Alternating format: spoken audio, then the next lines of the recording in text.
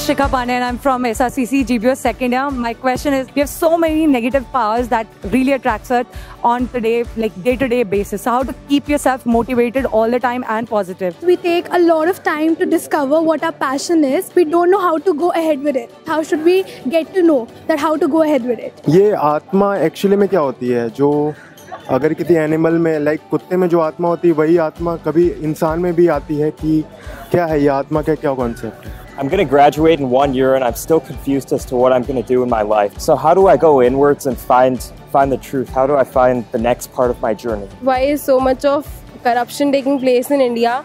Is it that the goodness doesn't pay off, or is it that people don't have that much patience? If there is something that is putting you off and you know that you have to go through with it every day, so how to motivate yourself? How to be calm and patient in certain situations when you get confused? Why do we have to wear a tie or a proper dress code in our placement? What should be gender equality or gender justice? How do you get over the fear of failure?